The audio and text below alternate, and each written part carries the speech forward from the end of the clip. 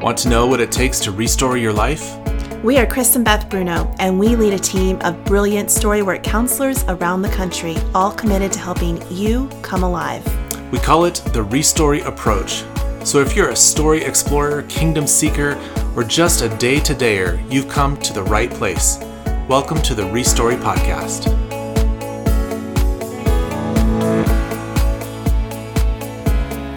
I just wrote about my grandmother because of this picture that I have posted of her in our bedroom on that huge frame of all the old black and white pictures, and I love it. I see in her face the woman I came to know, even though I didn't know the woman in that picture because it was from the 40s. And I love that board of old pictures. I don't know most of the people in them. They're just all family, and they're a collection that have been handed down to us, and it actually creeps out our kids, right? Because there's some pretty scary looking old people in our family tree. Some pretty scary photos on that board. Especially your grandmother and her twin sister when they're 3 in that white little, it's The Shining. It looks like The Shining picture for sure. But old pictures are so fun in most ways because of, I don't know, they just are, right? And even of us, it's funny that now it's trendy to actually create film-looking filters. Vintage pictures. Because that's what we grew up with. But just the other day, I was changing my profile pic on your phone, and you had some pictures of me as a little girl, and I chose one. It was just fun to see myself even as a 5-year-old, and I totally see my niece in that picture, which is funny. But what? And now every time you call, this 5-year-old Beth shows up on my screen. It's so great. Isn't that cute? It's so cute. My little bowl haircut. I love the picture of you when you are 6 months old, 8 months old. I think it's 8. You're in a box with your dad, who is like Chevy Chase from 30 years ago, and your sister, who at that point would have been 5 and a half.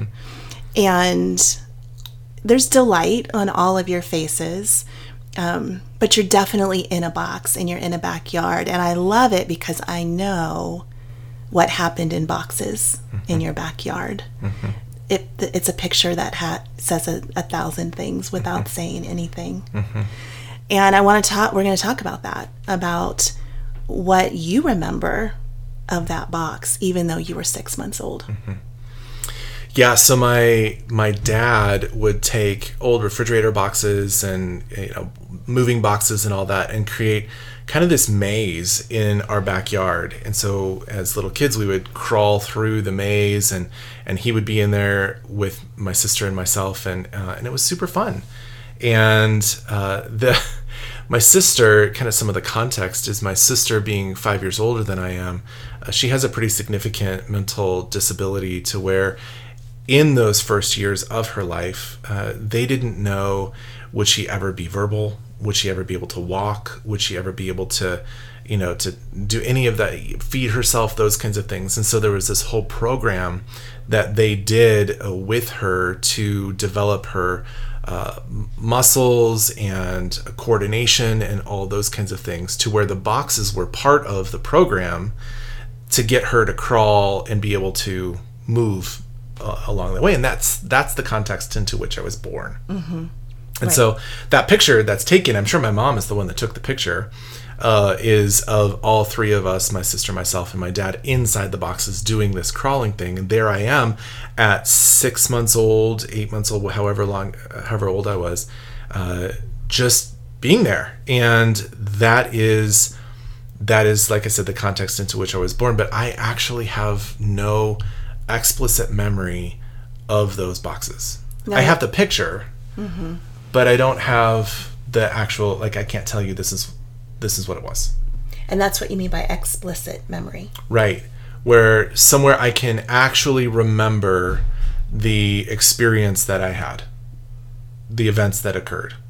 Now, a couple episodes ago, we talked about memory in a different way. And so my memory of those experiences versus my dad's memory of those experiences kind of a thing, that'd be a comparison. And neither one is the actual true right memory because it was our perspective on that experience. But explicit memory is when I can actually sit down and I can say, yes, I remember when, fill in the blank. Mm-hmm. Mm-hmm. I don't remember when I was ever in those boxes. Mm-hmm. I only have evidence of it from that picture. Mm-hmm. Right. But I do remember other things. I remember inside my body what it feels like to be leading my sister, teaching my sister, being in the space where the focus is on her. And the work that I am about as a being on this earth is to assist her to move through life. And so implicitly, something inside of me knows from those first pre-verbal months of my life that I exist in order for her well-being. And what do you mean by your body remembers that? Well, like I said, I can't remember the actual experience, but there's kind of a shift that happens within me that whenever she's involved or whenever my family dynamic, even to this day as a grown adult, when the family dynamic starts to move towards what is it like for us to take care of her, there's a gear that my heart drops into. It's something that begins to be activated in me, like, oh, here I am, this is my role, this is my job, this is what I'm supposed to do. And even some of the other jobs of my life go offline because now this thing has come online. And like I said, it's a gear that kind of just shift into. And that's that implicit memory. I don't remember it, but I remember it. It's not, I can't verbalize it. Even right now, I'm having a hard time verbalizing what it is that it actually is. But I just know. I think that's fascinating that is true for all of us. It doesn't have to be traumatic. Right. And so how do our bodies shift into, oh, I know how to protect you right now. Mm-hmm. I know how to get you out of this situation right now. Or I know how to respond, right? Like our body takes over in this implicit memory sort of way. What's going on internally? How does that happen as children? Well, like I said, it's in those pre-verbal, probably first, 18 months of life, and where it's our neural pathways God has so beautifully designed our brains to be developing at such a fast pace, especially in those first 2 years of life. Because we don't come into the world with a template of what it means to be in relationship. We don't come into the world with a template of what it means to be comforted or fed or taken care of or anything. We learn those things. We absorb those things from other people. And so we're relationally created after we are, kind of born into the world. And so those implicit memories get locked into, encoded into our brain's neural pathways and into our bodies. I say brain because we have neurology throughout our entire body. And so it sits within our gut, it sits within our mind, it sits within our body, our spine, like all throughout our body we have these neural pathways that are being formed in those first 18 months of life that then just get encoded and locked in. That's and there's no words for it. There's only experience for it. Because as a 18-month-old, you don't have words. You just have the experience of it. And so for me, the experience was I exist in order for my sister to learn how to be in the world. And all throughout my life, it was like, haha, Chris, you taught your sister how to crawl. And it was this story that got told. I don't remember it, but I know it. I don't remember anything about it, but there's something internally in me that still to this day shifts into that gear of I exist in order for her well-being to be established. So that's what actually happens. And Daniel Siegel, he talks a lot about internal or implicit memory and explicit memory, these internal places within us that still, as our experience is, so will we continue to live. And that's how that's where in the Restory journey, it's not just about the explicit memories. It's not just about the things that I can actually tell you and recount to you. I remember when this experience happened. It's also the implicit memories of what you experienced as a pre-verbal child, and how do those still to this day impact your understanding of all the rest of the stories.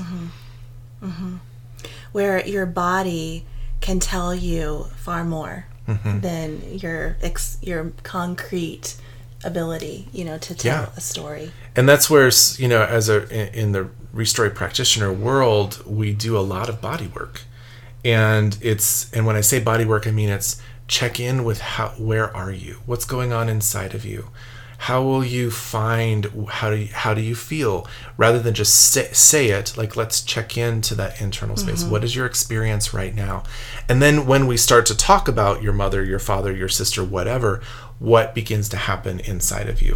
What gears do you find activated within you?